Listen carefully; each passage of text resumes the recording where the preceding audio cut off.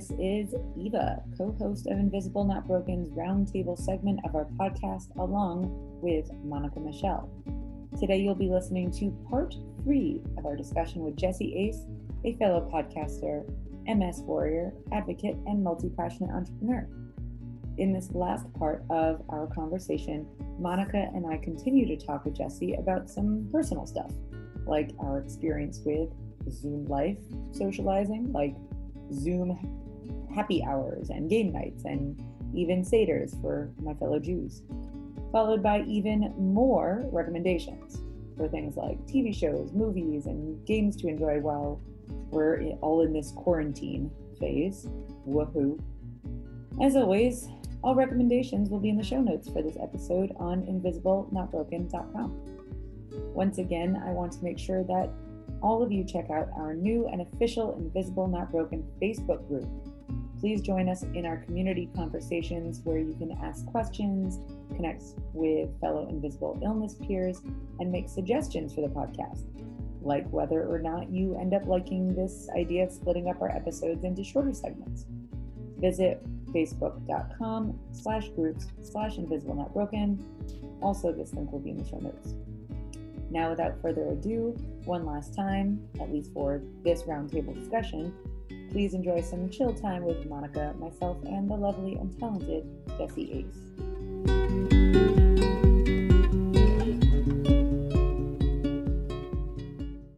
I'm actually more social now than I was before COVID because now all of my friends are home and I'm like, I'm so bored. Talk to me. I'm like, I haven't talked to you in like 3 months. This is awesome. Sure, let's all get together. And like, we've been having Zoom wine parties where like there's I'm having one tonight. It's happening. Didn't you? Nice. You had Passover. Didn't you have Passover? Me? Yeah. I had 3 Zoom seders. In fact, Zev and I, my husband and I, we went to his family's Zoom seder and my family's Zoom seder. That was actually very difficult to do, but like at the same time, we were at the different ends of the table and we're like waving to each other's families. But yeah, it's people are actually being more social now. I can't speak for everyone, but a number of my friends have said that they are more social now than they were before, which is nuts. Yeah. I'm talking to my best friends more these days. We're Zooming every other night, watching movies together. I love that. That's really so great. We've been having virtual family games nights. Oh, that sounds awesome. I've never had that before, so I don't really know why that's a thing, but like... Thank you for the idea. I'm stealing it. That's awesome. Yes, please do it. It's awesome. So in the Apple App Store, you've got something called Jackbox Games. Yeah. I'm writing this down. It's so much fun, seriously.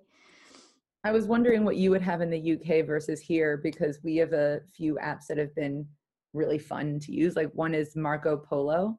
Cool. Actually, Marco Polo, yeah. And it's a cross between FaceTiming and text, because you record a video and you can watch the video live, but it's really just like a text video. So you could watch it later or you could watch it live. And yeah, my sister lives in the UK and I actually can't remember if she was able to download it. But anyway, we'll put that in the show notes just in case. I find it to be very fun. And then there is an app called House Party, which I think... I've heard about this. I My think dad it might be actually similar to Jack in the Box. My dad texted me that the other night and he was like, hey, I'm just about to do a house party thing with your granddad. And I was like, what's house party? Do a house party with your granddad. I don't know what that is. All right, favorite games. Does anyone have like favorite games to play via this like new world on Zoom? I mean, I love Cards Against Humanity or any variation of it. Monica, it must be your favorite game. I win every time. I could believe that, to be honest. Do you have a favorite one, Jesse? I don't know. Like, so we have this one. So if you're talking about like actual physical board games, me and my husband are obsessed with this game called Ligretto. I don't know if you've ever heard of it. It's a Dutch game, or it might be German. I'm not quite sure. It's brilliant. It's basically like Dutch Snap or something. Snap, like the card game? Kind of, yeah. But it's really competitive. Me and my husband are really competitive anyway. So there's a lot of like slapping on the table and like cards going. Okay, that sounds dangerous for me. Great. Mana can't do this. I mean, I Especially can't, if you had a few but my glasses of wine. hand will end up over here. My arm will end up on the other side of the table. It will, Oh, that must be I did super annoying. I did this with my husband the other night. We didn't want to just watch TV, so my one of my bridesmaids gave me this Mad Libs, but it's called Adult Mad Libs, the world's greatest wedding game. And even though we've been married for like 2 years, we decided to pop it out the other night, and that was a good. Mad Libs are always a fun time. yeah, I do especially love the that. adult versions are really fun. And this was written, but I bet you anything there's online Mad Libs or an app or something like that. No, there's an app. My Yeah. favorite, because if you're all listening to you are snarky and a nerd, there's a game called Gloom, which is my family's favorite game ever, and it's a storytelling card game. So there's like, yeah, you basically get a family, and it's very Edward Gorey. Like, it looks like it was designed by Edward Gorey, and you get like this very dark, twisted, like sort of Edwardian family, and you get cards on like what happens to them. And you basically try to give your characters the worst life possible. And whoever has like the worst stuff happen to them wins. And you try to like put the good things onto your competitors, because whoever has the most happy points loses. And you have to tell a story with each one you put down. So it could be like, the teddy bear went into the woods and died from wasp stings. And it's like, you have to tell the whole story of how this happened. And in my whole family, like even my kids would play that. We're a very twisted family. Please don't call CPS. But it's like our favorite game, and they have like Cthulhu ones, and I think they have a Doctor Who one, and they have a fairy tale one. It's really fun. And Munchkin is the other best one, and that's like if you are That one. Munchkin. Oh my god, you know it? Yeah, my brother I think he tried to give me that one, and then you know when you get he's a gamer. He's a gamer, and I don't know why he does this, but for every birthday and Christmas, he gives me this really random game, and I'm like, I don't really play games. Why do you keep buying me games? And he's like, but you have to play it. You have to play it. Okay, sure. But yeah, I remember him buying me Munchkin. I have no idea where it is. Oh my god, it's like if you at all played role-playing games, anyway, if you're a gamer and you're a nerd, Munchkin is like the easy way to do role-playing games. So if you want to introduce it to smaller kids and you want to do storytelling, and it's not that okay, I'm not a good judge on what's off or wrong or inappropriate, but I didn't find it really wrong or off or inappropriate to play with my like 10-year-old. So it's kind of a fun storytelling game, and it's totally, you can do packs of like Doctor Who and Cthulhu, and it's fun. So if you want like a fun thing to do with the family that's a little geeky and nerdy and a little dark, I highly recommend Munchkin. That's the one. I will look into it as well. And you could do it on Zoom. You could absolutely do a Zoom one. Kind of good practice for improv too. These storytelling games. Yeah, I love improv. Big fan. Not saying I'm the best at it, but I like it. Yes, and Yes, and. Oh, my brain fogs it and makes that challenging, to be honest. yep. I hear that one. I don't know. So right before the pandemic hit, like on a mass level, I like the last physical thing I did in my town was an improv show. It was my first improv show. And the reason I decided to take this improv class was because I knew I would suck at it. Interesting. I like that. Yeah, I was like, it was on my list this year of like, gotta try, push comfort zone. Because brain fog was definitely one of the reasons. I was like, I'm not gonna know what's going on. And I can't necessarily control it. Although having an adrenaline rush from performing does seem to help with brain fog a bit for me. Nice. I like that. I kind of found like, so I started learning Japanese at the start of this year. Ooh. And I was really loving it. It was super hard. Like, Japanese is insanely hard. But I actually found that learning a new language actually minimized my brain fog quite a lot. Don't know what the science is behind that, but that's pretty cool. So yeah, doing things that push you out of your comfort zone is just amazing. My friend's husband's a brain surgeon, and when I started having huge brain lapses, like could not remember where I was or my kids' names, like really big brain lapses, I was like, what do you do? He said, learn another language as an adult. It actually changes the neural pathways because you are changing where your tongue position is. So it's like a physical thing, and then it's a memory thing. Like it actually accesses most of the points of the brain. So that's one of the big things that he recommended for brain issues, was just learning a different language as an adult. So yay, Duolingo. Yes. Wow. Yeah, actually, my smallest is learning Japanese. That's her big COVID project, is learning. Nice. Japanese. Yeah, and Actually, what is she doing? I'll write down in the show notes, but it's really cool for kids and grown-ups. It's a program where you can do your own graphic novels and your own animations. And she's doing like this like it was 12 hours. She was on her iPad yesterday, just like making a animation and a graphic novel. all these fun things. Yeah. I have quite a list. Yeah, there's all of us with kids are like, what the hell do we do? And it just turned spring break over here, so it's like, and we don't even have the teachers anymore. Oh my god. Yeah, I'm feeling very lucky. I have self-directed. I have an adult at home. I have an adult child at home and a teenager at home. So I'm feeling very grateful, because my friends with smallers are, yeah, it's a lot. Yeah, I'm grateful not to have kids right now, to be honest. Yeah, me too. I gotta say, sorry for everyone who does, and I will have kids, I hope, one day, and I will love them to death. But right now, yeah, I'm very happy with not having them. I'm with you on that. Yeah, but then at the same time, I bet everyone who's having trouble with their kids, like one day you'll look back on this time and go, wow, I got to spend so much time with my kids, and now I don't get to see them. Okay, I don't know, maybe that's too much. You don't get to say that. Not right now. I love you, but no one with it. I don't get to say that. Rule for the pandemic, for everyone who's listening, is if you do not have children, you do not get to judge anyone's parenting or speculate on what this is like. Like, I will not speculate on what toddlers or infants are like during this.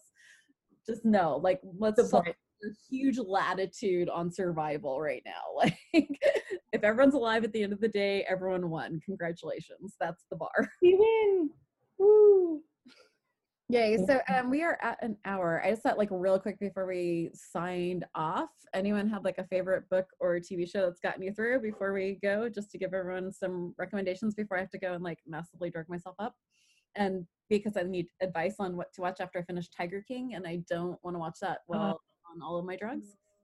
It feels a little too close to home with all the meth addiction. I'm the wrong person to ask about TV shows, because I don't actually have a TV. Oh, I watched a really good film the other night, though, on Amazon, which was The Upside. So I have not heard. I'm writing it down. I don't know if we get it here in the US, because a lot of what you guys get, we have to wait like 6 months to get, which drives me nuts, because I love British TV. I'm obsessed. I raised my kids on Red Dwarf and Blackadder. Which absolutely both my children. They like Blackadder, they'll like Mr. Bean. I don't like Mr. Completely Bean. different, but like Mr. Bean's awesome. Too much. Mr. Bean is too much. No, I really love I'm a history nerd. I actually run a second podcast for kids on history. Nice.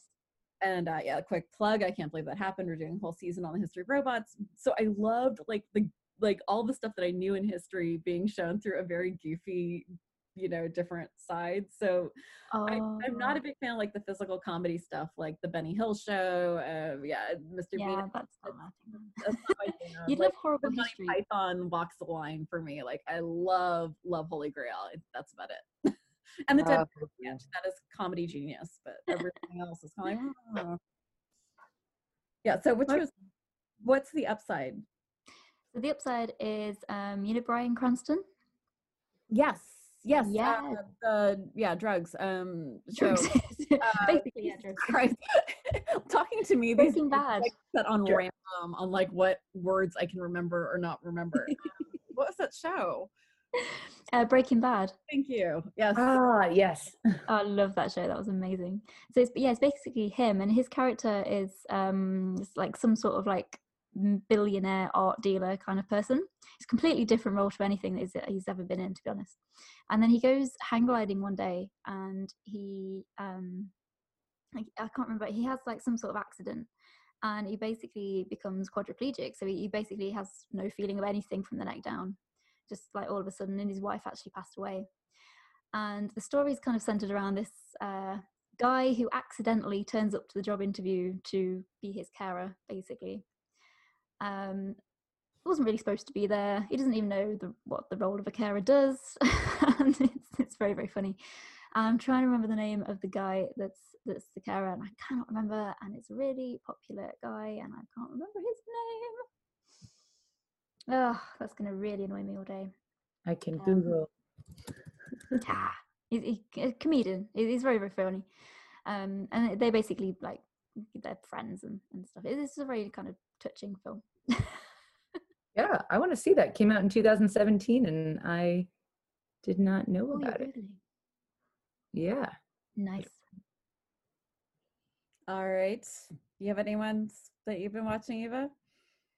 I've just been catching up on a lot of things that I've been wanting to watch. I do want to watch the show Unorthodox, which is on Netflix. I haven't yet, but I want. I need to be alone. Like, I'm never alone, and I always have someone in my room. And I've been dying to watch it, but it seems like something that I would need to pay therapy for if my smallest watched it with me. So I'm not possibly. She might not understand what's going on. Well, no. Have you talked to my daughter? Oh, right. My child's already a therapist. Like, no, she understands everything. 14 going on 40, something like that. Well, 13. Stop it. 13, yeah. 13 going at least 30. That's a movie right there. That's a good film, actually. That's a good movie. I love that movie. Jennifer Garner is like one of my favorite. Like, I just need to feel warm and fuzzy. The crowd pleaser for sure. Really cute. And like, what was the other one with Colin Firth? Oh Jesus! It was like the girl who goes to England and her father's like a House of Lords, and I mean, Alliance before she went nuts. So that's what that was. Oh, Princess Diaries. No, but I love that one too. Oh, Ella Enchanted's like another favorite of mine. Like, I can watch that a billion times. They're good early 2000s movies. They just you're right back. Movies. What a Girl Wants. Oh, What a Girl Wants. That was it. Yes. That was so cute. Yeah. I watched that the other day, actually. I just watched the Mr. Rogers one, Beautiful Day in the Neighborhood. That was really, that was, yeah, we all watched it. We're like, so with our presidential choices, can we get Mr. Rogers back? we need him now, please. I need Steve Irwin and Bob Ross and Mr. Rogers. Bob Ross was my favorite. All right, everyone, I am falling apart so fast. If you cannot tell while you're listening to this, anything I said that was offensive, please forgive me and blame it on dislocations. Doing my best here. I'm hoping we can get you back on, Jessie. I hope we can make this more of a regular thing. This is super fun, and hopefully I'll be better medicated so I can stay on a less random setting through this. Oh, bless you. Random is how we do. Yeah. Why hold out such hope for things that have never happened before? Eternal optimist. So hopefully you'll come back on, and yeah, so be kind, be gentle, and dear God, in this time in the world, be a badass in whatever way that looks like for you. Don't push yourself too hard on that, but whatever you can do to feel like you are doing what you need to do. I'm going to sign off before I stop making any sense at all. Thanks for listening to another episode. If you haven't already, please leave us a review. It means the world to us. Any feedback, all feedback. And as always, links to the show notes will be on invisiblenotbroken.com per the episode, where you can also subscribe to our community updates. If you love listening to our show, and we hope that you do, please show us some love in return by becoming a patron for the cost of 1 coffee a month. If you're unable, no worries. Show some love with an episode share. All support is appreciated. Visit patreon.com/invisiblenotbroken to become a patron with us, and otherwise we'll see you online on our Facebook group, which is facebook.com/group/invisiblenotbroken. As always, be kind, be gentle, and be super freaking badass.